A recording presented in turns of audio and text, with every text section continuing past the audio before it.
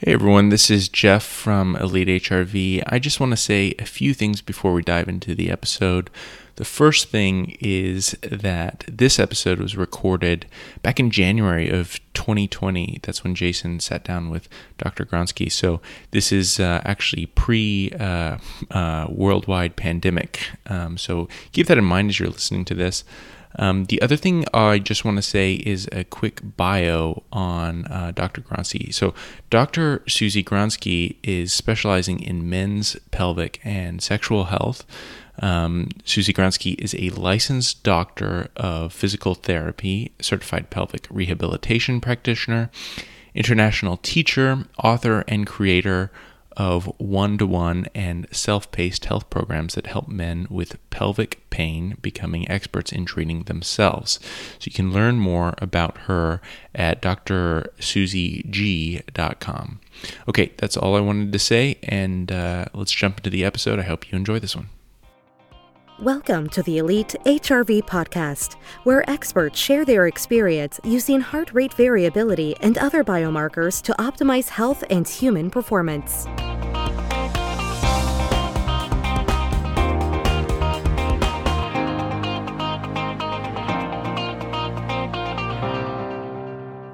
Welcome back to the Elite HRV podcast. This is your host, Jason Moore, and today we have a unique episode for many reasons.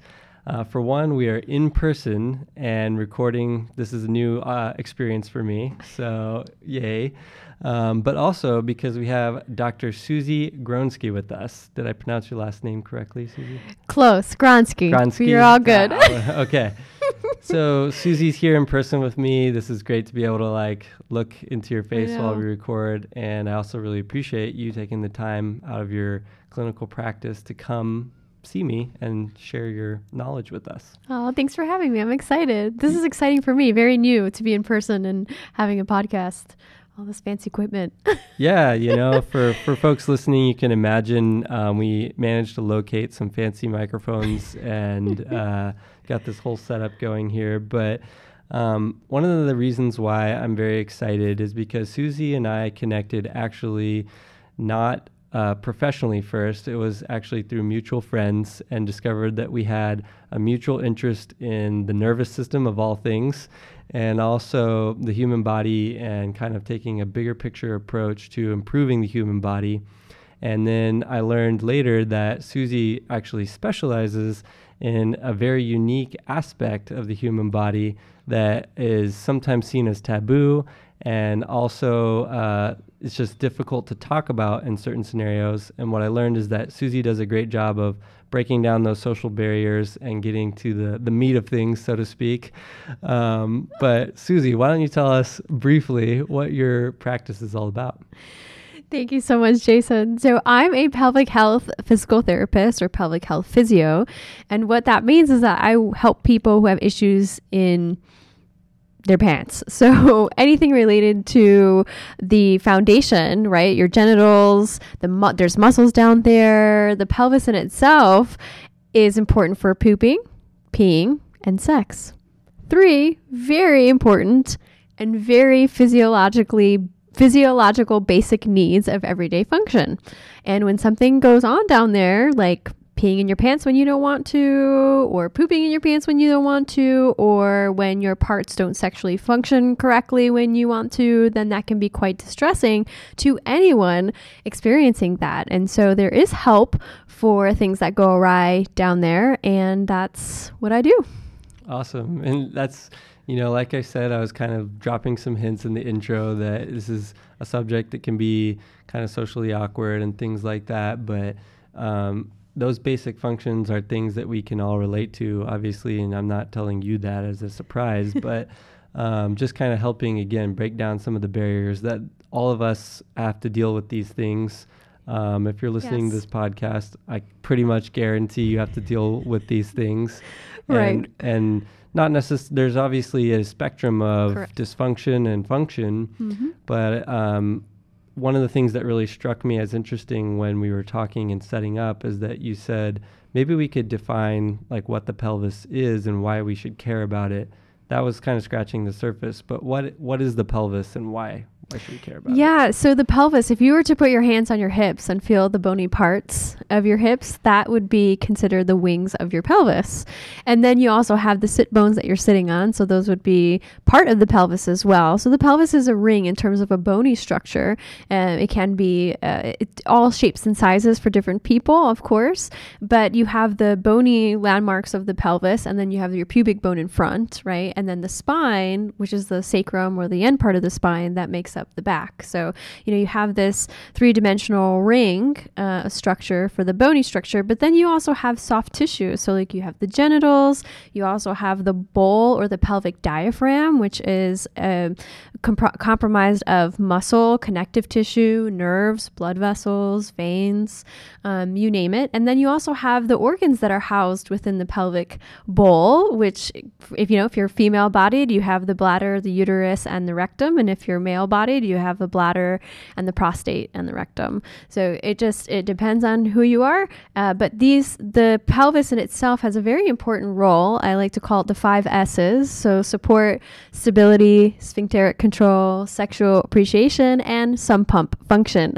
As you can imagine. So it is literally the foundation of our core. And when we talk about the core, oftentimes this part of our body is overlooked because we're so focused on 6-pack abs or the back, but we're forgetting about the bottom of the canister of our torso, which is the pelvis. And it works intricately with breathing mechanics, your diaphragm, and your hips, because you have hips and hip muscles that work within and live within the pelvic bowl as well. And they all kind of work synergistically together. So yeah, they're really important. And I also mentioned this earlier, but again, pooping, peeing, and sex, very important functions. Yeah. And this is the part of the body that deals with that. Right. No, that's great. The 5 S's really helps break it down. Kind of, people might have been able to relate to pooping, peeing, and sex, right? But then it's like, well, how deep can we go with this subject, right? And with the 5 S's, you can see that it actually provides a lot more, it's integrated a lot more into the rest of our body than we might think. Absolutely. Even vocalization, singing. Ooh. Yes. If you ask, I know a professional singing teacher who works at university, and she teaches all her students about the pelvic floor and the pelvic muscles because that helps to regulate vocal cord exertion. Wow. Again, pressure systems in the body and yeah, so you can change how deeply you sing and how you project your voice, manipulating your pelvic area, like working with the pelvic muscles and those pressure dynamics. Wow. I did not realize that was singing. And here I was just adjusting, trying to make my voice sound better on this podcast with these little dials. But when all you have to do is do a Kegel. No, I'm kidding. That's right. Well, if I can offer 2 more examples of my limited knowledge in this area. One is that we just had a baby about 8.5 months ago. That really strongly brought the pelvis onto our radar for my wife and I, and her preparations throughout pregnancy and even before pregnancy, and then leading through the birth and the recovery from the birth were almost all centered around the pelvis. Yep. And there was a lot of new therapy techniques that I hadn't heard of that we were learning about and things like that. And then so that's like one end of the spectrum from my life. The other end of the spectrum is that I really like to study and practice body weight exercise, including gymnastics movements and things like that. And so I've heard some pretty high level elite gymnastics coaches say like some of the secrets to the harder gymnastics movements where you have really bad leverage with your position, so to speak, things like a planche and a lever if people are into gymnastics. Like the missing piece usually is the pelvic floor control that for like the ability to go from like a noob like me to a pretty good gymnast. Well, that's interesting that you bring up gymnastics because I think this is an interesting stat for everyone to know is that gymnasts have 40 to 50% chance, or they actually experience 40-50% of gymnasts experience leaking, incontinence. Wow.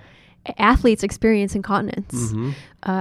Olympic weightlifters experience incontinence. Trampolinists experience incontinence. So I think the message here is that it's not an age thing. The older you get, or after I had a baby, quote unquote, I'm doing air quotes over here. It's not. We really need to broaden this conversation and really open up these topics to the mainstream, because it's very important. And a lot of us like live in isolation, thinking like, what's wrong? What's wrong with me? And I need to be wearing a pad. And again, if you think about gymnasts and athleticism, if you're leaking, how is that going to impact your performance? Are you going to be feeling very confident in your ability to do those movements when you can't, you don't feel safe, controlling your bodily fluids? So it's a big deal. And like I said, 40 to 50% of athletes will experience incontinence, and there is help for that. You don't have to be leaking doing those activities. And in fact, very strong evidence to support that pelvic health therapy is the number one, quote, cure. And I say this lightly because there isn't much of a cure for anything except when we're dealing with incontinence. Pelvic therapy is actually quite up there in terms of, we can really say we can make some pretty amazing changes and a cure. And I say again, in bunny quotes, but so. That's awesome. Wow. Yeah. I mean, not awesome that so many people get that, right? But awesome that there's, a way to address it. And absolutely. Because it's not about like kegling or doing your contraction. And I think, let me take your listeners through a little experiential exercise here. Sure. So, for everyone out there, go ahead and kind of sit, steady on your seat. Find a comfortable seat. Sit on your sit bones. Feel them. You can also put a hand underneath like your pelvis or in the sit bone area, and feel your muscles in action. Go ahead. You can cough. Pretend like you're laughing, or even say a word like shh or grrr, or play with vocalizations. Go ahead, Jason, do it. Oh, and you know what? Now that I'm paying attention, your analogy to having the singing in the pelvic floor, like, I noticed it right away. Right? Crazy. And it changes. Now go ahead. So feel what happens in your body when you do shh. Okay, so have that in your mind, and now go grrr. Grrr. What did you notice? They're similar. Yeah. But yeah, it's a slightly different activation. Correct, right. One is a little bit more tensing, and the other one feels like it's a little bit more lengthening, right? And that changes again with activity. So just to get the listeners aware of like, well, what are these muscles and how can I find them? That's one fun way to have an experience in your own body to say, can I feel these muscles activating? Because it is often a lack of like awareness that these muscles and this part of our body actually does something until something goes wrong. Yep. Right. And then we're like, wait a second, this is not cool. I'm peeing on myself. I don't think so. Sex hurts. So it's unfortunately pain that motivates like the strongest out of many things, right? Absolutely. Attention for change. Yeah, absolutely. The body's like, you know what, enough is enough. We've had this dysfunction probably a lot longer than we noticed. Alarm systems go. That's right. Cue in the nervous system for protection. Wow. Yeah. And I imagine there's so much we could unpack here. And I can just imagine now, like all those years or hours throughout the years that I just sat on the couch and kind of let my pelvis just relax and become jelly or whatever, that was probably not setting myself up for, positive outcomes in the future. But luckily, through happenstance, I became aware of it before it became a problem. But let's relate the pelvis to some of the other systems in the body, because that was something that also fascinated me when we talked previously about. I did not realize how integrated it was with the digestive system or other systems in the body. So maybe a quick bullet point list of some of the major systems that integrate or are affected by the pelvis, and then we can sort of choose to unpack them a little bit. Right. That's awesome. So one of the obvious ones is bladder function. So your bladder, again, digestive health, because the rectum is sitting nestled right there in the pelvis. So constipation would be one issue that someone might have with pelvic issues as well, or pelvic issues correlating with digestive function. We don't know what came first, chicken or the egg, or what comes first, the chicken or the egg, but we know that there's a correlation. The low back, there's a high correlation of low back pain with pelvic floor dysfunction or pelvic issues as well, and vice versa. Again, what came first, we don't know, but we know there's a correlation. with that. You also have, the abdomen, the abdominal, contents. So small intestine, large intestine, and the diaphragm, like I mentioned, the diaphragm and the pelvic diaphragm work synergistically together for postural support and stability. And then I mentioned the hips, the hip joints as well. And of course, the big one, genital function, being able to have sexual appreciation and orgasm with those parts, with your sexual tissue. And so that is really important as well. And then, again, I could go up to the cranium and, the esophagus, all the way up to the cranium, because it's all about pressure systems. So I would say that the pelvis plays a pretty important role in everything above it and everything below it, including your feet. And it's another interesting thing I want to say about like pelvis is, foot fetishes are a thing. Okay. Because the brain itself has what they call as a homunculus, which is a virtual body map of in the brain, right? So each part of our body has a representation, or what I like to call real estate, designated to certain parts of it. So for motor and sensory function. And your genitals are very close to your feet.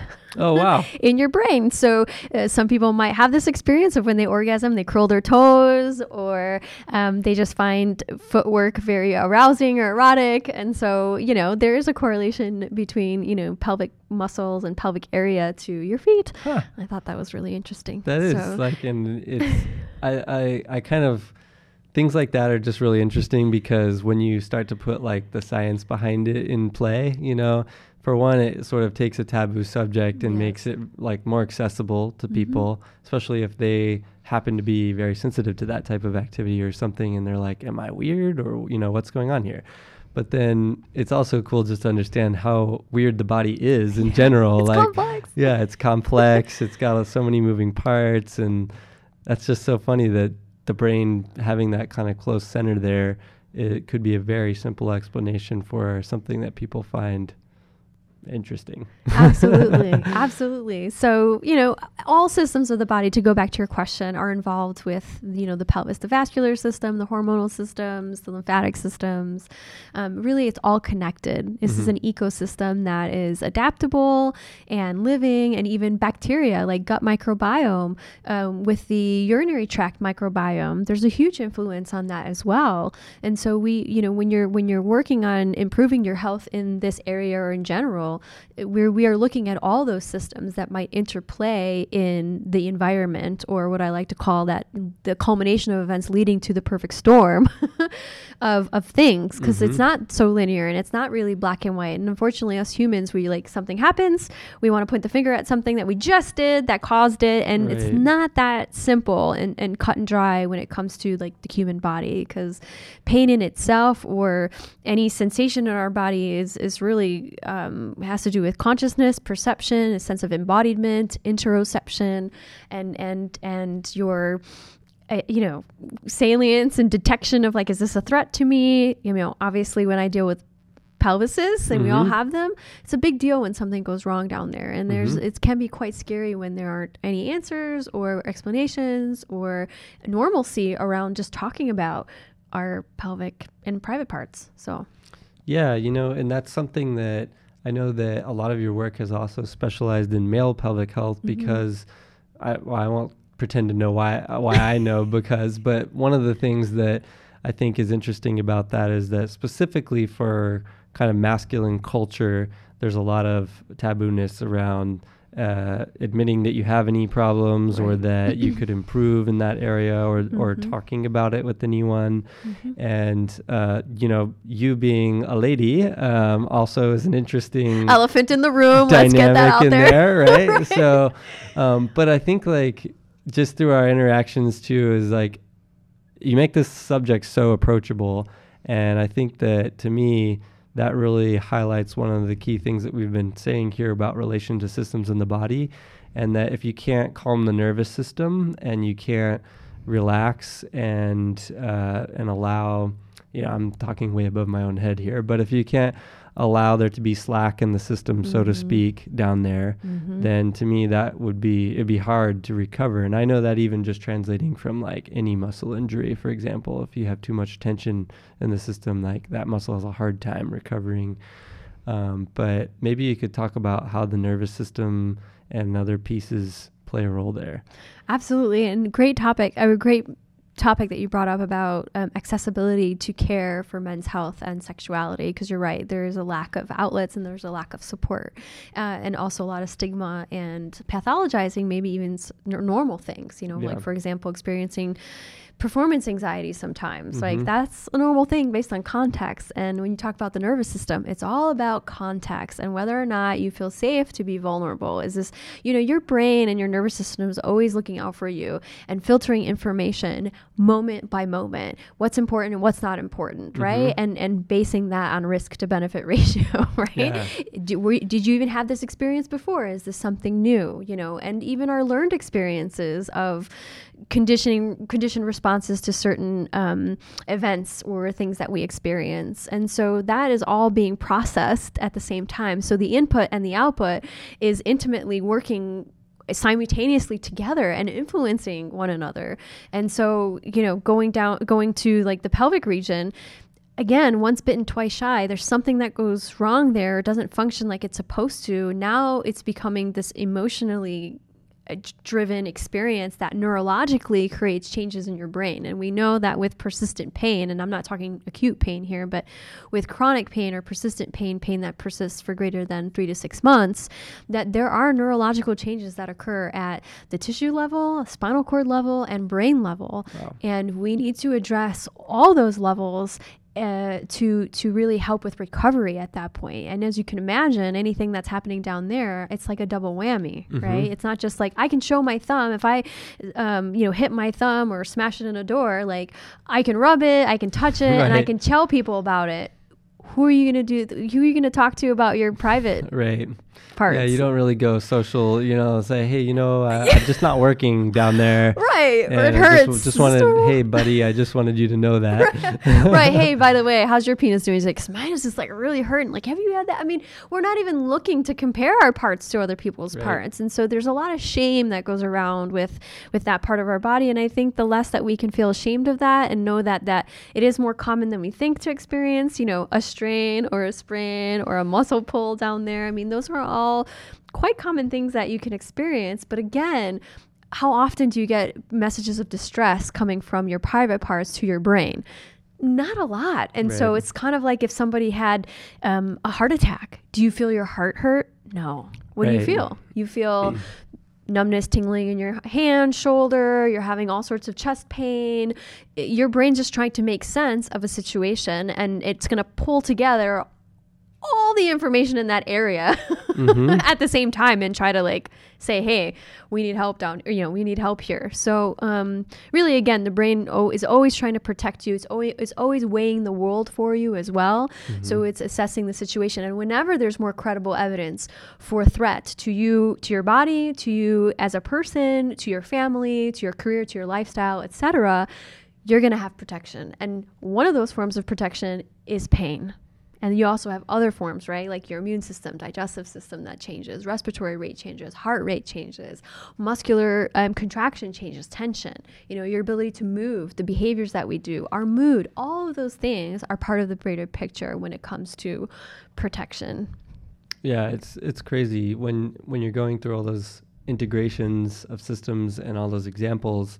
Another way that I can see, especially for people who are into exercise and things like that, is on the one hand the social thing of yo bro, I could have lifted more if I didn't pee my pants, right? But and then at the same time though, if you break down that sort of half joke that I just said there, is that it's true, right? So if you're worried about incontinence and you can't relax certain muscles and create the right tension in other muscles, exactly, then you are going to lift less. Yep. And so actually, taking that even further, they say that the best sprinters in the world, like the people who win at the Olympics, are the ones that actually can relax all of the muscles that they are not using to propel themselves forward. Yes. Right? And so like the ones that you can get pretty high and good at sprinting while being completely tense, but you're going to hit a ceiling that's much lower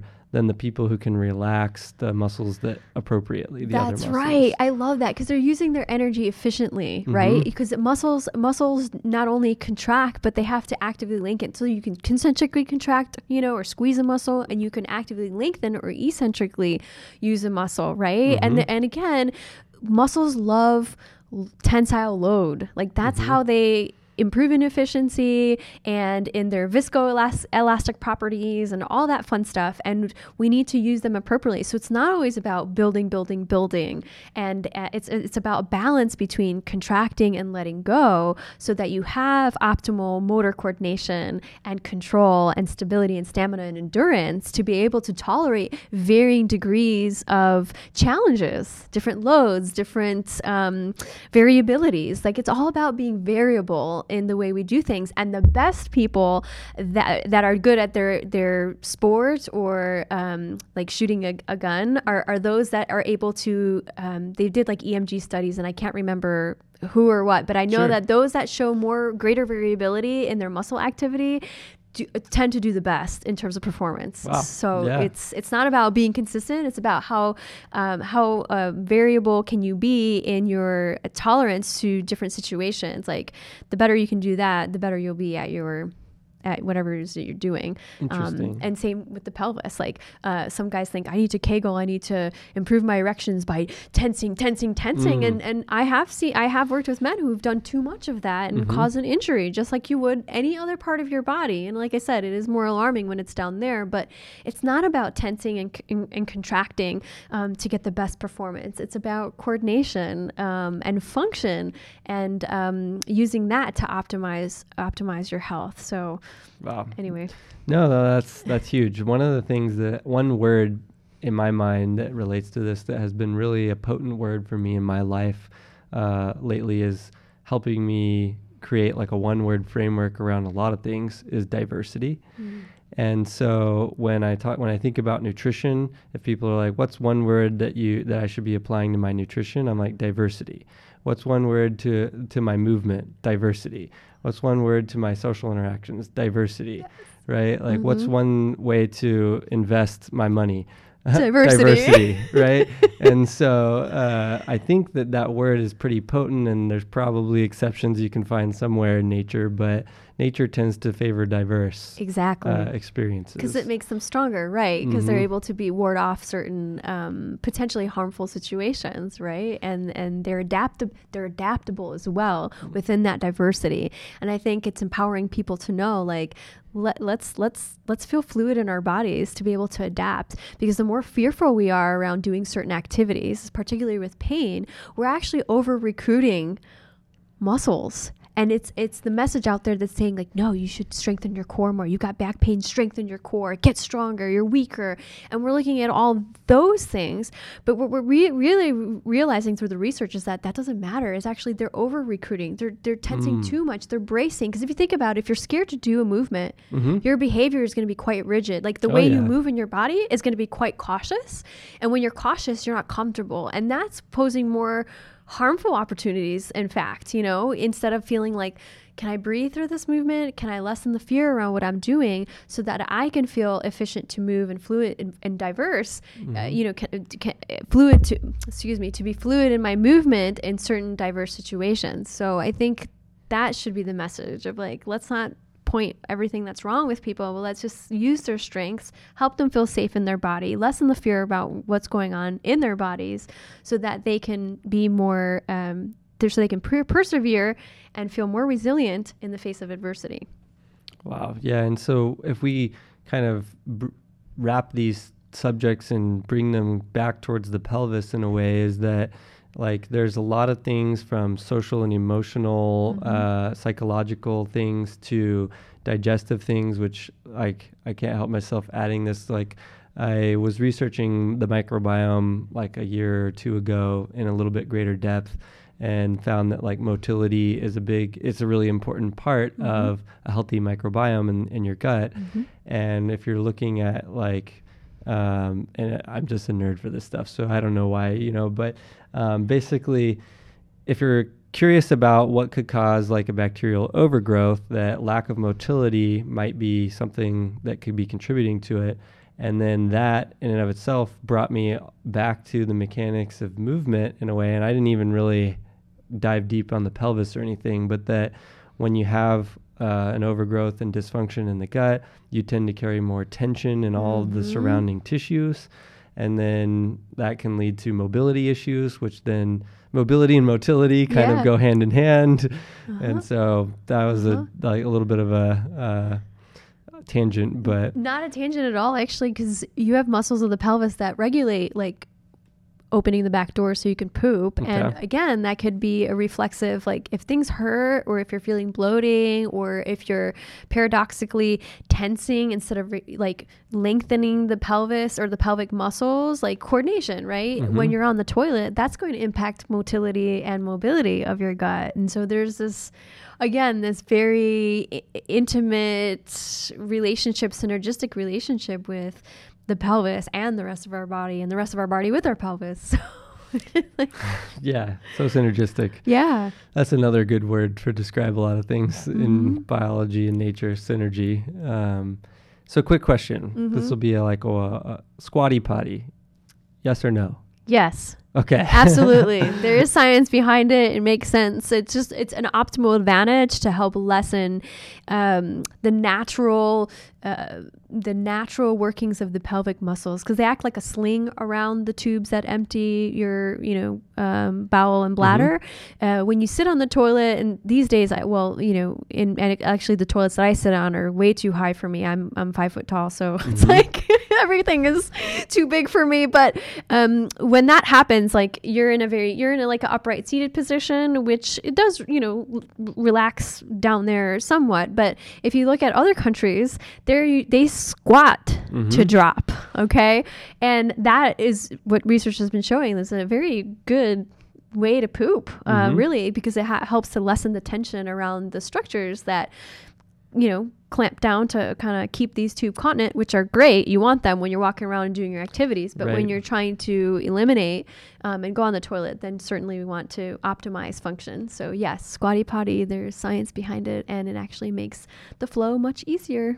Cool. Yeah, that's helpful. And also nice, because I've been using one for years now, and I was like, am I going to learn that this wasn't something I was supposed to be doing? But it seemed right to me too, especially after using it for a while, seemed to be a lot more comfortable. One of the things early on that I noticed was that my ankle mobility was still like lacking a little bit. And so the ability to get into a really deep squat was challenging. And then I wasn't able to relax as much as I would have liked.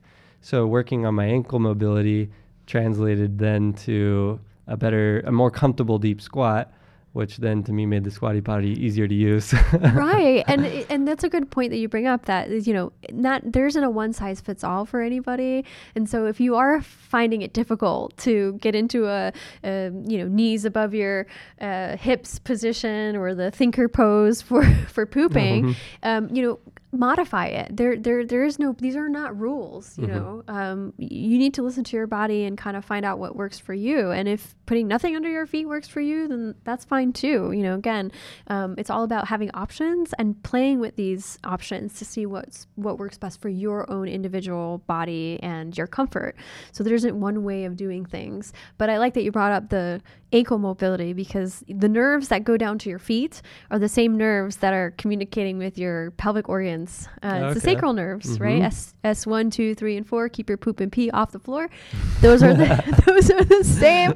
Those are the same nerves that innervate your legs and go down to your feet. And so there's a lot of connections to be said there. Yeah. Wow. So when people come to you, I guess let's break down like two sort of main groups. There's people who are seeking help, and there's people who may know that something's wrong, but they may have just been listening to this podcast because they already liked Elite HRV, but didn't know that they might have something going on yet.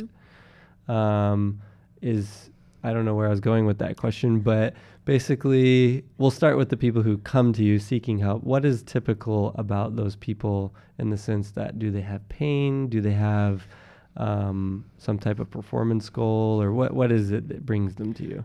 Got it. Great question. So why would you seek help for issues down there, or when to seek help? What are some common... That's a better way to frame it. Common things that people might experience or come seek out help for? Pain across the board, again, all genders for sure. Any type of discomfort, any change in sexual function. So whether that be the ability to perform for a man to have penile function, like erectile dysfunction, premature ejaculation. So that those kinds of changes as well. Of course, it's not just a physical thing that might attribute to that. So I just want to mention that it's again, we're looking at it from a biological, psychological, and sociological point of view for that person, for all these issues. So that's one. And same thing for female bodies. There can be difficulty with orgasm. There can be pain with orgasm. There can be pain with any type of insertion within the vaginal canal or touch of the vulvar tissues. Difficulty inserting a tampon, or having pap smear exams be very painful, and all these things I think people think are quote unquote normal. They might be common, but they're certainly not normal, and we can certainly make things better. And so we don't have to avoid that, right? So those are some things, and my practice is primarily focused on people who have pain in that region, but also we mentioned incontinence, constipation, digestive issues, and so forth. Other things like for women, prolapse is another one that might be out there, where the best way I can describe it is when the organs of the pelvis, so bladder, uterus, or rectum, begin to make their way out towards the path of least resistance down the vaginal canal. It seems scary, but again, common, and often many women are asymptomatic. There's a lot of factors that go into that, but there's help for that as well. So if there's any pressure feeling or something of falling out of the vagina feeling, then that's something to certainly take getting help for. What else? Low back pain is another one. Groin pain, hip pain. A lot of quote unquote labral tears and so forth. There's a lot of connections between the pelvis and the hip, so we can often ameliorate a lot of hip and groin pain by just addressing the pelvis. And tailbone pain, so all sorts of things. And I'm sorry if I forgot some things, but those are the ones that come to mind. Yeah, it's a lot of inputs. And I'm curious because you introduced yourself as a physical therapist, and it's clear that your practice and the way that you think about this is beyond just mechanics and exercises, basically. Correct. How much would you say of your approach, I know it's probably case dependent, but is like physical therapy as people might think of that, and how much of it is looking at a lot of other things? Right. And I think that would depend on what definition, how are we defining physical therapy, right? Is it purely like biomechanics? So there are many ways to define, basically we're working with a human individual, and my approach is working with that person who's experiencing something stressful in their life, or an inability to do something that they love, or emotionally distressing. Most often it's a combination of both, right? I can't do X, Y, and Z. That's stressing me out. They start to avoid the activities that they used to love to do. Then you have social isolation and depression and sadness and anxiety and all sorts of things that may go on with a change in life in a negative direction. And so I like to just say I use the framework of a biopsychosocial model. Again, the biology, which is the tissues, the load of the tissues, the even the cellular aspects of health, which, if I feel like that's part of that person's picture, I will refer out at that point. I don't claim to do everything. I can't. It would be impossible. And I don't want to because there's so many intricacies of the human body. So the biological aspects, the psychological aspects, I'm not a psychologist, but I do incorporate a lot of psychologically informed treatment strategies into my sessions with people, because we are working with people, human beings who are coming in with something that is distressing them and causing them suffering. Okay. Like you can have pain, but not suffer. Right. And I'm not seeing those people. I'm seeing those people that are suffering with whatever it is that's going on for them. Right. And so I think that's the role as a a healthcare provider for that person is to help make life suck a little less and get them to feel more empowered and capable of doing the things that they once thought were impossible.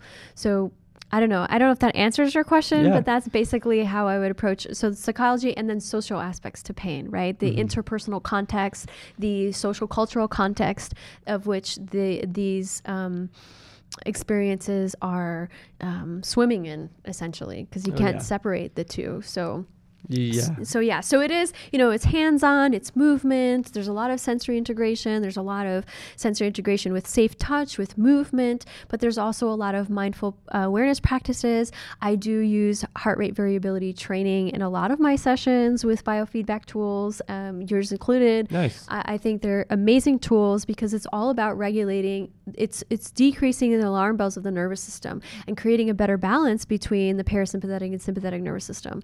And what we know about the pelvis, it is predominantly sympathetically driven. Wow, okay. Lots of new research coming out on that. It used to be thought that there was parasympathetic and sympathetic outflow. What we know is it's all sympathetic outflow right now. Wow. So if we can increase the tone or the strength of the parasympathetic nervous system in terms of dominance, then that will create safety in someone's body, right? So again, muscle tension, protection, that's sympathetic driven, right? We want to kind of relax, bring more awareness, proprioception, kinesthetic awareness, and a sense of safe embodiment for that person. And we do that through the nervous system. And whenever I put my hands on someone or somebody puts their hands on anybody, it's context driven and you're providing sensory information to their nervous system. The skin is a huge neural organ. We miss it. We're going right past it to go, let's get that psoas, or come on, people. Get straight to the let's get an elbow in the piriformis. It's like, come on, like what are you doing? Like, just work with that person's skin, work with their nervous system, and you're supporting them versus fixing them. Okay. You're using your hands to support that person and allow their nervous system to self-regulate. And especially important is to give them the tools to do that themselves. Wow. Yeah. Does that make sense? Yeah. That's something we should unpack a little bit more too, because, again, just bringing this back around to underlying all of this has been a psychological, emotional, you have better words for this than me, but, basically relating the feelings of the individual to the situation. And we're talking about putting our hands on people, and we're talking about the pelvis, and we're talking about self-care as well. And there's a lot of barriers to break down there. And so it sounds like maybe, I don't know, this is just a random hypothesis, one of the tendencies to want to go deep into some muscle that we can't see, or that seems like some scientific thing that it needs like a drill to drill into, means that I can kind of put a barrier around the like emotional and like human touch side of the equation and be like, yeah, this is more like surgery. I'm coming in here for surgery, right? I'm not involved in this process. Versus touching somebody on their skin sounds much more personal to me. So maybe, I don't know, you could break down like, how do people start getting over those hurdles? I think it's shifting from a mentality of find it and fix it, and looking at people as just body parts, because we're not just body parts. We're all interconnected, interdependent, right? And that person's experience, like you can't feel what that person feels. And sometimes people even have a hard time explaining to you how they're feeling, So having an outlet to even express themselves, especially with a vulnerable part of their body, right? Like, how do I talk about this? Like, there's a lot of shame. There might be a lot of shame. I'm not going to generalize here, but there might be a lot of shame around these body parts, and like that you need help with them, right? So I think that's something to kind of lay out there as well. But it's essentially breaking down our own discomfort with talking about these issues, and also using our hands again in a supportive way versus like, I'm going to fix you. This is exactly what's going on. Because again, you're not doing the body justice by just saying it's a muscle issue or a biomechanical issue. That's way oversimplifying the situation. Right. We're talking about context and that person's meaning behind what's happening in their body and what they've been told about their bodies, which oftentimes is negative. Oh, Right. this is what's wrong with you. Oh, you're jacked up and this and that and this and that. So they're coming in with all these misconceptions about their body and how their bodies work, lessening their their confidence in their ability to do things. And I don't think that's right. Mhm. I don't think that's right at all. I think we should really play on their strengths and use what they bring into your office or to your session to wrap them up in their resources and build them up. Yeah, And not deconstruct them down, because it's not that simple. Again, people Interesting, think yeah. things are very black and white, that we can blame this or that, but we can't.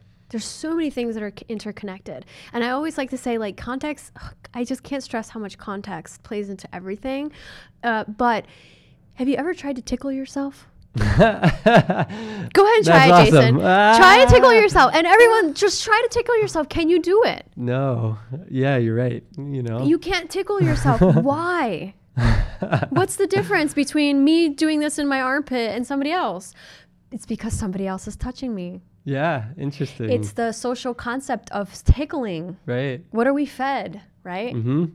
Right? I've even noticed with my baby that if I go, so she's only 8.5 months old, so she hasn't built up a lot of these like patterns yet, right?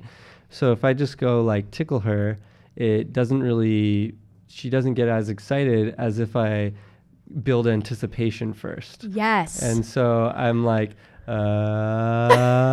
just with my voice, right? I don't even touch her or anything. I'm like, and then she goes nuts, and then all I have to do is poke her. Exactly, And right? then, and then Right? she So giggles. that's an important part you bring up. Anticipation and expectations very much so drive the outcomes of your experience. Interesting. What you've learned when you were a kid, Mm-hmm.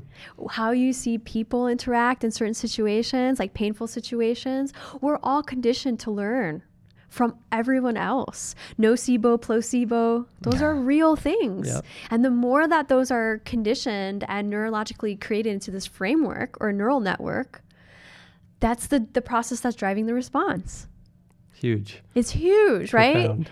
Super profound. So again, if I go and touch someone and they expect me to, and I'm going to dig in and this and that, we're just literally tapping. If they're cringing on the table and going, "Oh, that hurt," that hurts, but just get her done, like that kind of thing.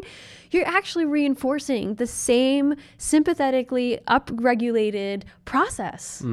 Guard, tense, protect. Guard, tense, protect. Pain or whatever. Would you say that tension and is one of the like a key theme that you see as an issue when it comes to pelvic health and performance? I would say tension, we can define that in many different ways, but I like to look at it as more of a protective response. And a protective response is a withdrawal reflex of some sort. And that can also be expressed in facial expression. So their other parts of their body might feel okay, but their face will show me, they'll do the beaver face or, furrow their brow or something like that. And so their autonomic nervous system is telling us a story. And consciously that person might be like, this is good for me. Yeah, Right. just do it. Right. I know just do it. I know It it's going to hurts so hurt. good. It hurts so good, but their nervous system is telling you something different. Interesting. They're not relaxing. They're not letting go. And so if you're pushing through that, you're feeding into that. The likelihood of getting better results, of them being more efficient and safer in their body, is less, because you're really not playing into to changing the trajectory of the story. That's really interesting that the conscious and sort of subconscious can be different, right? So like that actually reflects a lot of why people get into HRV biofeedback to begin with, is because a lot of times people are like, well, I'm fine, or, something like that, right? Their shoulders are up here, Yeah. like to their ears, right? Like, I'm good. I'm good. I'm good. I'm relaxed. I've breathed 30 times in the last 3 seconds, Right. but I'm good. I'm good. And then a lot of times, sometimes too, like we have a pretty wide array of people that come through our doors, so to speak, our proverbial doors, to use our app and tools, from like Olympic level and professional athletes to people managing chronic pain and health conditions. And a lot of times they experience a lot of surprise in the condition of their nervous system, even like a lot of times they'll be like, but I'm a young and very fit athlete, and it says that I'm like 3 decades older than I should be, if you're kind of extrapolating HRV to biological age. And the only thing that once they kind of unpack it is that there's certain things like inflammation in the body and things like that that are contributing. But a lot of times too, it has to do with disruptions in structural health as well. And I imagine, this is again a hypothesis because the pelvis is not so widely spoken about, there's probably a lot of that intermixed into that as well. So, well, I can't speak to the research side of things on that, but I can only imagine, again, everything is connected. So it's really looking at the whole person and the world that they're living in and their own reality, essentially. It's like improv. They're coming into you with a gift and you accept that gift and add a little something. It's not this or that. It's this and that. Right. Yeah. And that's a great point too, is I'm kind of hypothesizing a little bit on what the mechanisms or causations are for individuals. Right. But in general, I think the surprise of learning that they thought that they were one thing and their body's telling them something else is a very common theme that I see across the spectrum of people's performance and health. And so I think that was, that was a great example. Yeah, it was really awesome. And I think that's great that you brought up about the experience of this is what they think is happening, but their body is doing something else. Like there's a disconnect, a sense of disembodiment, right? And so when I work with people, I try to connect their awareness of sensations in their body and not being afraid of them, but to show them that things do change and they change very quickly in terms of neuroplasticity, like that, and bioplasticity. I didn't coin that term. Lorimer Moseley and David Butler, wonderful scientists, researchers on pain, have a great book called Explain Pain and Explain Pain Supercharged if anyone's interested in diving into the geeky stuff, but really awesome. But they coined the term bioplasticity because really that's what it is. We're bioplastic. We're constantly changing. We're constantly adapting to information and our environment, all the way down to our genetics. Like even epigenetics, right? Like the set of genes that you're born with doesn't necessarily mean you're doomed for the rest of your life, but your environment, your lifestyle, and everything else can influence whether genes turn on or off and how they interact with the rest of your body. So I think just taking it in that perspective, but giving that person an experience when they come in to see you with something that's truly distressing them, one of the roles that I play is to show them that, hey, this experience can change. And it can change really quickly. There isn't one single path or a protocol or something, but the fun in it is to figure that out. Like, what are your own ingredients for your secret sauce? And some of the tools I might give you might not work for you, but know that we've got more and you just got to try them on and be consistent with it. The other thing I think is people don't give themselves enough time. Right. Like maybe you find that with HRV where they just do it a couple times and they're like, Yeah, I mean, that's like it's kind of almost like hardwired into us in our busy lives, and like we have so much going on. It's like I just want a magic bullet or a magic pill that I just want to do this one exercise that cures all my ailments. I wish that existed. Doesn't exist, guys.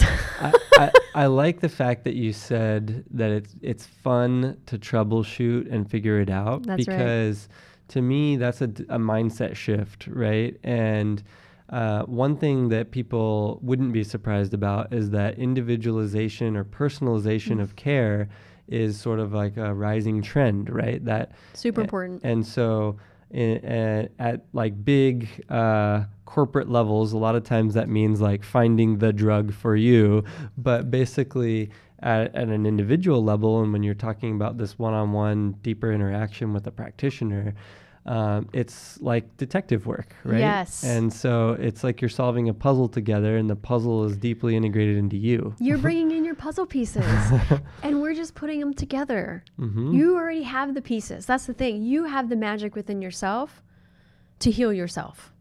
No one's going to do that for you. We can nudge you in a certain direction. We can be the catalyst for certain things or to help you see the bigger picture. But ultimately, it's on you. And I think that scares people. Right. That responsibility scares people because it's much easier to be like, I blame you. You didn't do this. You did this. You caused this. You did this. It's all externally driven, but we're forgetting about the working in, We're working out a lot, but we're not working in. I think that's important. Yeah, I like that too. And I like thinking about, so I like the Pumbaa motto of putting your behind in the past. Oh, yeah. Or putting the past behind you. That's right. And so I guess where I'm going with that is like, there could have been things in culture and society and relationships and things that had an external impact on you. And even maybe you got into like a car accident, for example, that wasn't your fault. And you could really hone in on those things. But following the Pumbaa model of putting your past behind you, it's really hard to do. And I'm not trying to make light of it. But basically, the power to improve your condition from this point forward is in you, is in my opinion. That's right. Yeah, no magic hands or magic bullet or, fascia blaster is going to do that. And thank goodness, because we wouldn't want our fascia to be stretched. That's a huge structural thing that keeps everything connected. But yeah, I mean, the magic is in you. Yeah, essentially. And that's, I think, a really important point that you brought. Thank you. Yeah, what are the 5 S's again? Can you take us through those again? Yes, the 5 S's. So support, stability, sphincteric control, which is just like closing tubes that empty bowel and bladder, sphincteric control, sexual appreciation, and sump pump. Sump pump. Yep. So just moving fluid through. Like for a guy, semen. Yep. That's important. Gotta get those out at the right times and not at the wrong times. Exactly. Right? So stability and support sound similar to me. What's the difference? Well, you're talking about like postural stability and support. I mean, stability in terms of having proximal or distal stability, in terms of a foundation, but support for pelvic organs, digestive organs that sit on top of the pelvis. So more of that all-encompassing container support. Okay, yeah, I'm just breaking them down a little so that, because it's really cool to have those types of things, right? The 5 S's, right? Makes it a little bit easier when I'm going about my day-to-day life. If I'm like, which of the 5 S's should I be most concerned about in this scenario? That's not actually how I think, but... And no one should think about their pelvises or any part of their body for that matter, like overly too much. You know what I mean? Like, it's just not realistic. That's actually a good point, too, if we can go down that again, is like...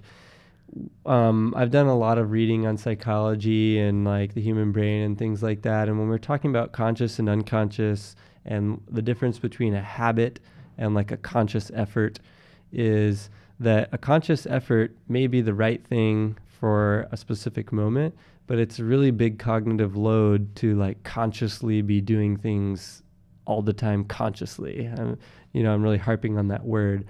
Versus things that happen unconsciously are easier, and our body's created these natural habits and patterns to streamline our day-to-day lives. Right.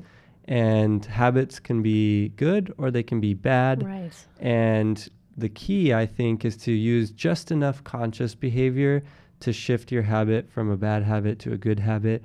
And then once you're there, that's where the ripple effect of really fast change happens. Absolutely. Nerves that fire together, wire together. Oh, cool. So the path of least resistance, right? The more something you practice or the more these neurons fire in a certain pattern, the better you're at firing, right? So that's the efficiency point, right? Like the more you put in this code and this code is repeated over and over again, it's just on autopilot. But it's harder to deconstruct that certain neurological pattern or neural network and create a new one. But that's hard with anything that you do, that you try to learn something new, right? Like learning a new language or first day on a new job. Like you're not really as efficient, but then you kind of get into the groove of things and then you're not really thinking about it. And so you bring up a good point, Jason, is like, well, how much conscious living can we do and how efficient is it? And I think it's really down to the person of, how am I living my life? And is this the way that I see my trajectory, the life that I want to live and engage in the world? Is this how I want it to be? And if it's not, then making some shifts. And it's not about drastic shifts. I mean, some people like to dip their toe in the water before they kind of go in. Other people like to do cannonballs. I mean, cannonballs, whatever, but it's just knowing how you operate and what works best for you and having support to do that, because change is hard. Yes. Change is hard for all of us. And if we don't have the right resources or the support to help us through that change, we might find ourselves just going back to the same old habits because we're human. Right. So I think it's really important to equip yourself with resources that allow you to make those habit changes. But from a neurological standpoint, the more you do something, the more you practice something, the easier things fire. So, again, the more things that fire together, they'll end up wiring together and you have a really strong connection. Now that can work for you or against you. And in terms of pain, the more that pain persists, the better it gets at protecting you and the more sensitive you will be without any tissue damage or harm. Right. So it's just an interesting topic that you're bringing up. So yeah, the protectiveness, like the natural, the body is so interesting in how it prioritizes short-term versus long-term also. And so, if you think about, like, if you sprain your ankle, your body's naturally going to tell you, don't step on that ankle, right? In fact, use your other leg as much as possible. And, but if you always favor that other leg and you never go back to using that ankle and you don't rehab it and things like that, you might develop some sort of asymmetry that will then have a cascading effect potentially, upstream and from that ankle. And I just bring that up because it's a protective mechanism in the body that's keeping you from wanting to put load back on that ankle. Luckily, walking is a pretty common and important task, and it's very easy to understand consciously. So you're like, I'm not going to just hop on one leg the rest of my life, right? Right. So it's a little easier to break that down, but it sounds like there's natural protective mechanisms that we might employ in our pelvis all the time that might be harder to notice. Yes, because here's a great study. Vanderveld, I believe, and I'm sorry if I'm butchering the last name, but Vanderveld and colleagues, the researchers of this study, did a study on women. And they had women who had vaginismus, which is a diagnosis used for the simplest way I could say is pelvic muscles are overly tight or overly active or non-relaxing. And some women might experience difficulty with any type of penetration or insertion. Okay. So what they did was they had subjects who had vaginismus and women who didn't have that.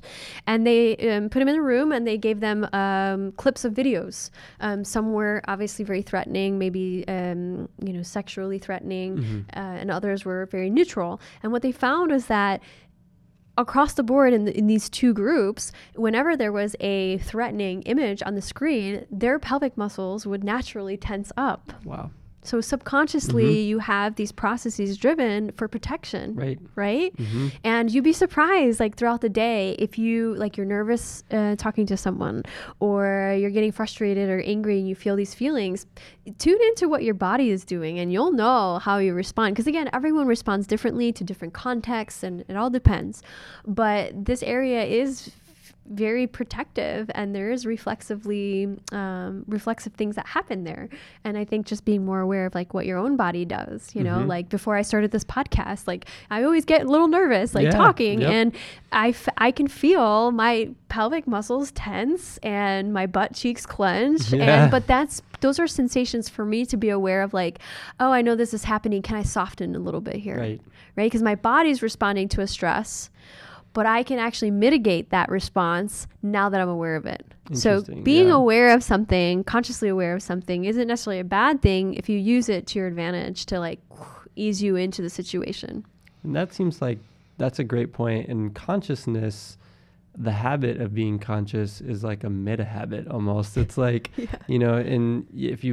I've found two meta habits that's just, this is not something that I've really well distilled in my how to communicate about it, but basically the habit of change.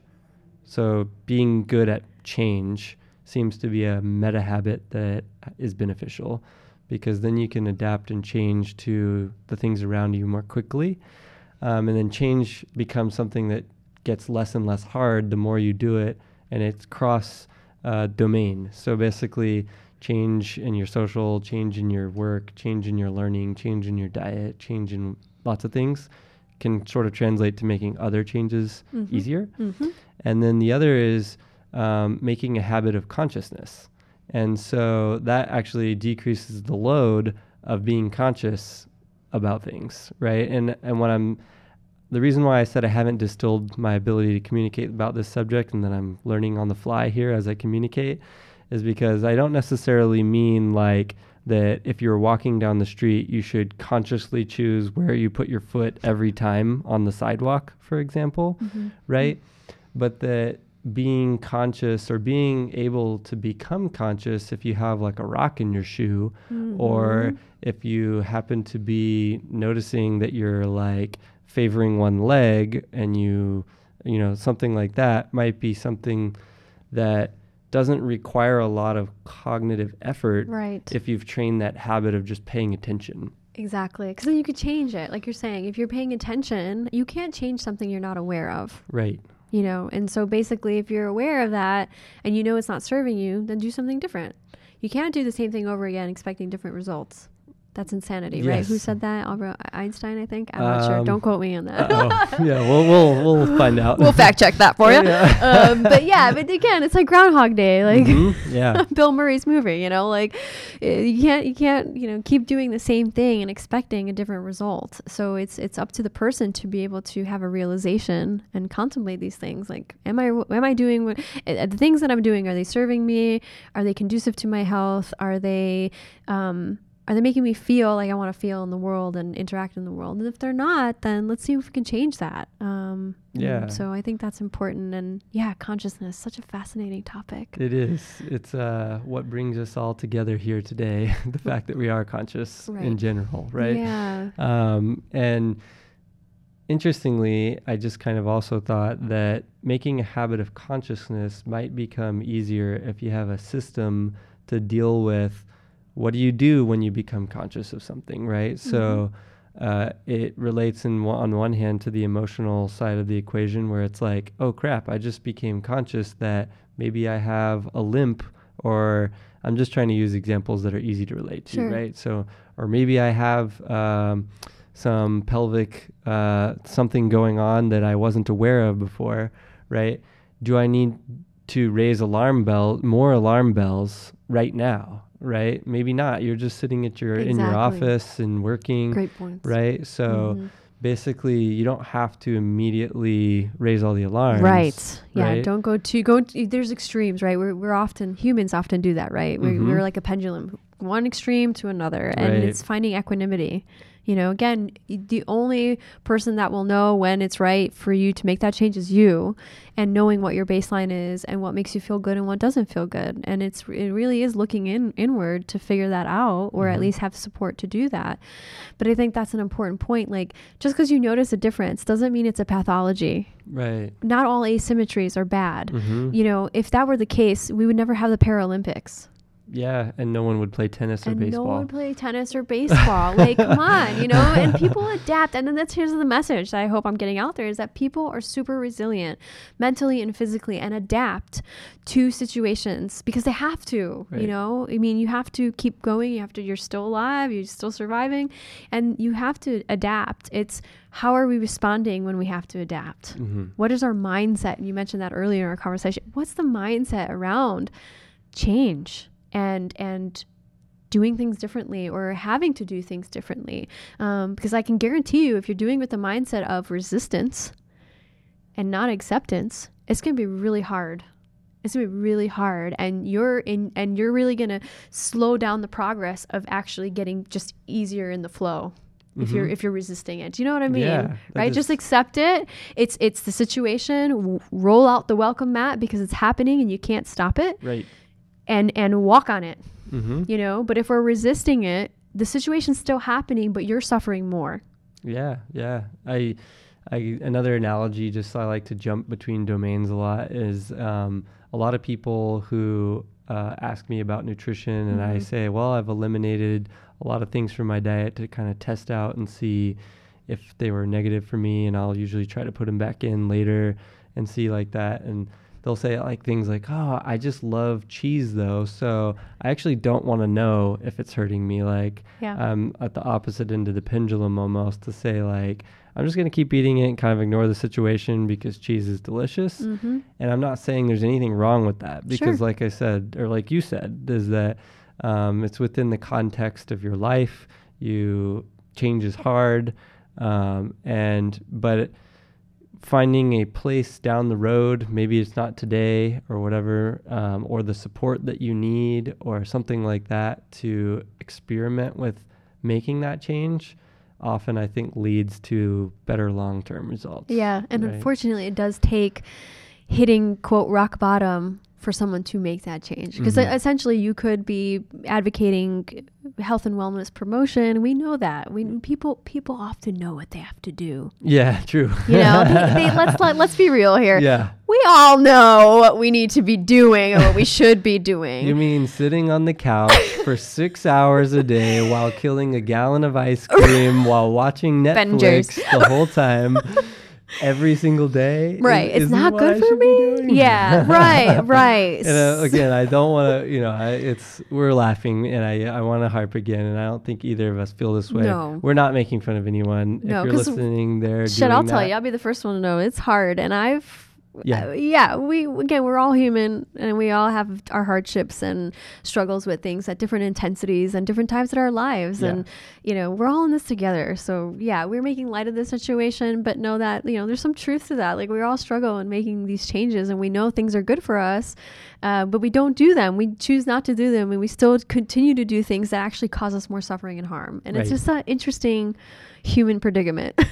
It's really interesting, because I want to stay sort of on topic, I guess, but the psychology side is just so fascinating because it underpins so much with regard to everything. And I guess I won't go down too far on the rabbit hole on that. So if I can ask you a practical question, sure.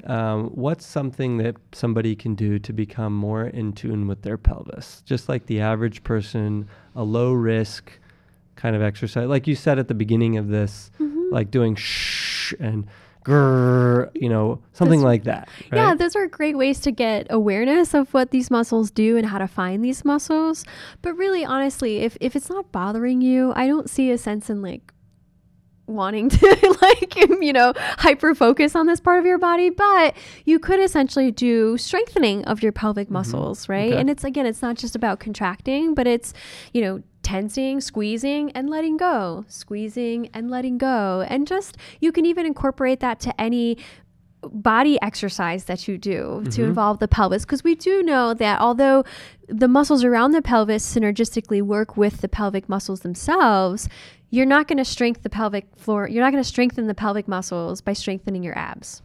Right. You're not going to strengthen your pelvic muscles by doing a bunch of glute sets. Right. So we know that specificity matters, but we just don't have enough evidence to show what parameters, like in terms of dose or repetition, frequency, intensity, and stuff like that. Muscles love load, just like any other part of your body. And one of them is sexual function. If that's part of someone's practice, then, awesome, because that naturally happens when you have an orgasm or ejaculate, squeeze and release, and release. And that happens automatically. So you can essentially incorporate that into your everyday regimen if you wanted to. If you're walking, see if you could do like a hold, like you're going to hold back pee or stop a fart. We've all done that. Come on. Like we're in an elevator or we're somewhere where it's inappropriate to pass gas. Yep. Guess what? While you're using your podcast. No, right? I'm just kidding. You're using your pelvic muscles. Woo! And then you could just like smile a little bit because you're like, nobody knows that you're doing it, and that's the best part about these muscles. It's like nobody knows that you're actually working on your pelvic floor. Unless your eyebrows are going up and down. Unless your eyebrows are going up. That's right. Good point. Yeah. You want to make sure you're incognito and you're just like really isolating. And so again, you can do that. You can do 10% squeeze, 25% squeeze, 50, 75, 100, let it go. Again, there's so many ways to load the pelvis. I mean, just look at bull riders.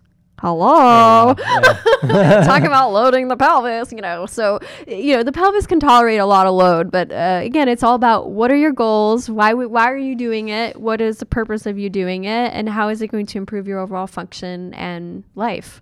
So, I think it's working with someone. So if you are struggling with some issues down there, definitely getting in touch with a pelvic health therapist.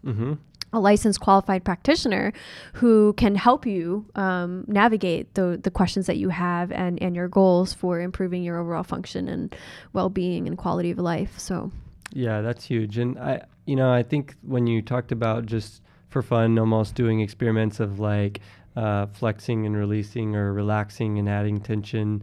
Like to me, that's a simple thing that you could learn so much from, in my opinion, because there's so many diverse movements that we all do, or people maybe consider lack of movement that they do as well, but sitting and standing and pretty much everything except lying completely unconscious is actually movement. Yes. Right? Absolutely. And so when you look at a baby, again, relating it back to my life, she's my 8.5-month-old baby is pretty much walking now, and crazy. We're not ready for it, but basically when she's learning to stand, it gives you a window into how you actually learned to stand, and it's all about correcting balance. It's not about being still. Right. And so it just looks still because we're so dang good at it now after practicing our whole lives. Right. You can stand pretty darn still. But in reality, you're making micro adjustments all the time, and you're trying not to fall over both directions or all directions, right? Right. And you're practicing, so you fall, but you get back up. Imagine what kind of beings we would be if we gave up at the first couple tries. This is like, screw this shit. This is hard. I'm falling on my face, and this is terrible. Like, looking at kids is actually a beautiful way to kind of see, like, where have we gone wrong? Where have we lost that? Just because we're adults, that still applies. Be playful in your movement. Don't give up. It's hard. Change is hard. Learning how to walk is hard. Yeah. And you're going to fall 100 times a day, but you don't give up. And so that's what you were talking about, Jason, in terms of that diversity, the adaptability, change, being able to be adaptable with change. I mean, if we didn't have that inherently as a species, we would not be here having this conversation. That's huge. And it's relating it back to that practical exercise of practicing tension and relaxation. It's probably best if you're new to that type of way of thinking to do it in like a quiet, non-distracting environment, so you can really kind of tune in. But then once you get the hang of it, and again, you probably can speak to this better than I can, but it seems like something you could practice and do anytime, like driving the car or anytime. At your desk or walking or exercising. Yep, anytime. And breathing. That's another tool. Oh, I love that. That's a great example. Like just slowing down your breath. But again, it's awareness of, am I driving and my fists are like fisticuffs, on the steering wheel? Why? Right. And just consciously being like, oh, I'm recognizing that. Okay, we'll soften into that a little bit. And so then you begin to recognize, you begin to heed the signs of your body, because your body's speaking a language. and sometimes it takes a little deciphering, but it also takes courage to be able to look inward, to be able to pinpoint on those things. So I think that's super important. But yeah, once you're aware of like, why am I holding myself in this, is this protection really needed right now? Right. Do I need to be breathing very labored or have tension built up in my body? Like, no. And if you can soften a little bit, even in that moment, high five for you, because you changed it. Yeah. You changed it. Yeah, that's huge. So change a little bit at a time. A little bit at a time, even in the pelvis. Yeah, there was actually also, even from like a business perspective, an investor said to me recently, think big but act small. And so, it's good, I think, in a way, if we translate that to this conversation, to think where you are today could be very different from where you are in the future. And it may seem intimidating to think about that, all the things that have to happen to get you from where you are to where you want to be. But it's the small incremental changes that create that ripple effect, right? That's right. One foot in front of the other. You're always changing. It's always happening whether you like it or not. Just look at your pictures from when you were 5, 10, 16, 18, and even the way you were thinking. Yeah. I hope it's not the same. But, yeah, right. Like before and after freshman year. No, right, exactly. Right. We all know. We can all relate to that, I'm pretty sure. So, like, yeah, exactly. Like, change is always happening. And yes, life circumstances, we can't control those.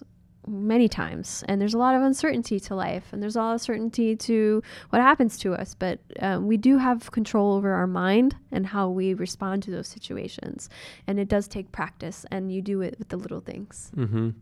And there's support out there. There's tons. There's communities too, I'm sure, of people that one of the things that really stands out to me in this is that I also read this about autoimmune conditions. If you look around you as you're walking around, or you're at your office or at school or wherever you see other people, that there's a good chance that a lot of the people around you have an autoimmune condition of some sort.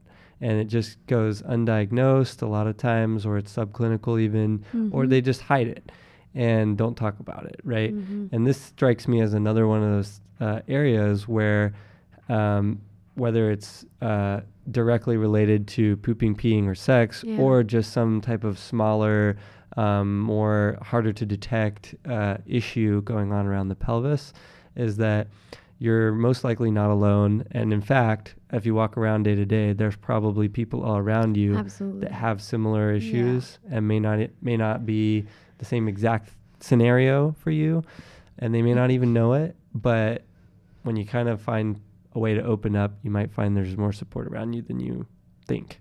Yeah, and absolutely. Then the last piece, which I think I'm a big fan of this, is that if you're trying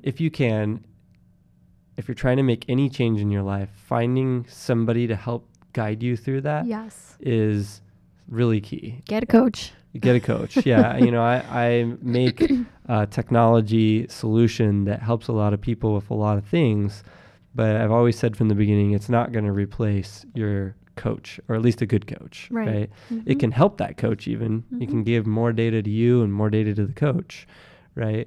But there's just so much importance in human interaction and finding somebody who's created a conscious path for you to get from where you are to where you want to go. It's just so powerful. Very much so, especially when we're struggling with a difficult situation in our lives. I like to use this analogy of there's a shitstorm happening, and there's 2 ways to kind of experience that shitstorm. Behind a glass window pane, right? No shit on you. You're good. It's still happening. Or you can be actually in the shitstorm outside. Yeah. Right. Getting shit on. That's not a good idea. Right. So you get just perspective taking, right? Like it's happening, but how are you observing it? What's your viewpoint? Right. So, well, I'll leave folks with 2 things. One is that I have a new goal, and that goal is for me to become more aware of what my pelvis is doing while I'm breathing specifically. I breathe quite often, so I may not actually think about it all the time that I'm breathing, but I try to actually be conscious of my breath anyways, and this might be a way for me to do what's called habit stacking. And so I've already created a habit around being aware of my breath. I'm going to try to stack on a habit of saying, when I'm thinking of my breath, what is my pelvis doing? Yes, and think about it. And if I may add to that, because I think that your listeners and you, this might help you as well, is what happens when you take a deep breath to your to the pelvic diaphragm. Think about it as a trampoline. When you take a deep breath, or you can take your whole body as a torso, right? If you take a deep breath into your torso, or like a balloon. There's so many analogies, but maybe I'll stick with the balloon. Okay, I'm going to stick with the balloon. Body, if your whole torso is like a balloon, and you take a deep breath in, you filling up the balloon. What happens to the bottom of the balloon? It expands outward, right? And it lengthens. If you let it, right? If you let it, if you trust the process, and that's a normal thing. Again, there's a transference of pressure, and that's to accommodate for the new change in load, right? Of pressure. And then when you breathe out, what happens when you let the air out of the balloon? Comes back up. And so that's a natural flow of like when you take a deep breath in and breathe out, there should be a sense of like expansion and a recoil of what you feel in the pelvis. It's very subtle. And again, don't freak out if you're not doing it. If you feel like you can't feel it, you can put your hand down there to sense it. Close your eyes and visualize it. Visual imagery is very helpful. And also, just reach out to a pelvic therapist if you're just curious about learning about this part of your body, because believe it or not, most people will tell you, I totally know what my pelvic floor muscles do. And very little of them are actually aware of how to do it correctly. They'll say they have good, but there's a discrepancy in that. Like they're not really doing their pelvic work correctly. So that's why I'm kind of had that new goal, is because I picture myself as being one of those people that's like, I've got general awareness of things going on down there, but now I have a new tool in my toolkit to learn and experiment. And like stacking on those habits, I try to be aware of breathing in different scenarios. So I'll do it during exercise. I'll do it when I'm at my desk, do it when I'm in, public speaking or in a conversation doing like it right this. now. Exactly. Right. Right. If I'm really tired at the end of the day and I just want to lounge, try to see what's going on. But bringing us back around to the excitement that I had bringing you on the show is that you distill these messages down so well. Obviously, you've put a ton of thought into it.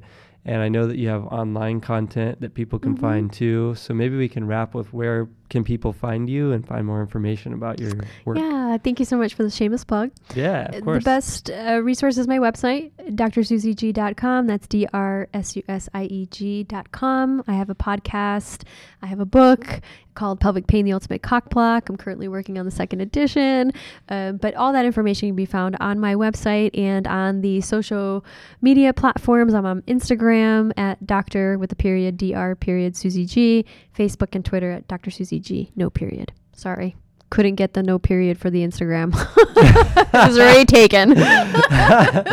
No worries. Yeah, I'm sure drsusieg.com is a good starting point, right? That's and right. People can link out to your Absolutely. stuff. We're going to put links to that at elitehrv.com/podcast as usual. And Susie, it's been awesome. Thank you. I have to admit, if I can be vulnerable as well, which is a habit I've been trying to build up as well.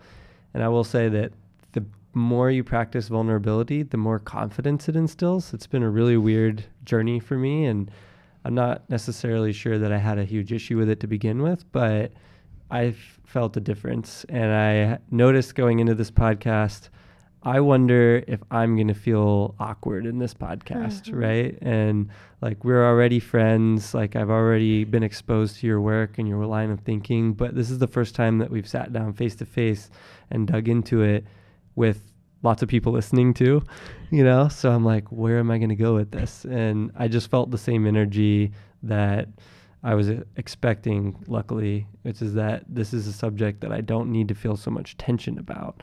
And we're not even talking about me, and I felt tension about it, right? So I don't know if that's just hopefully helping people out there. If you're like, is this something I need to be worrying about? And maybe you can gain a little bit of, encouragement from that. Absolutely. Just ask. You're not alone. So yeah. drsusieg.com. Susie, thanks so much. Thank you so much, Jason. Thanks to all the listeners. Bye. Cool. Woo! That was fun. Woo! I know. It was really fun and a very one of the best. I think the in-person recording is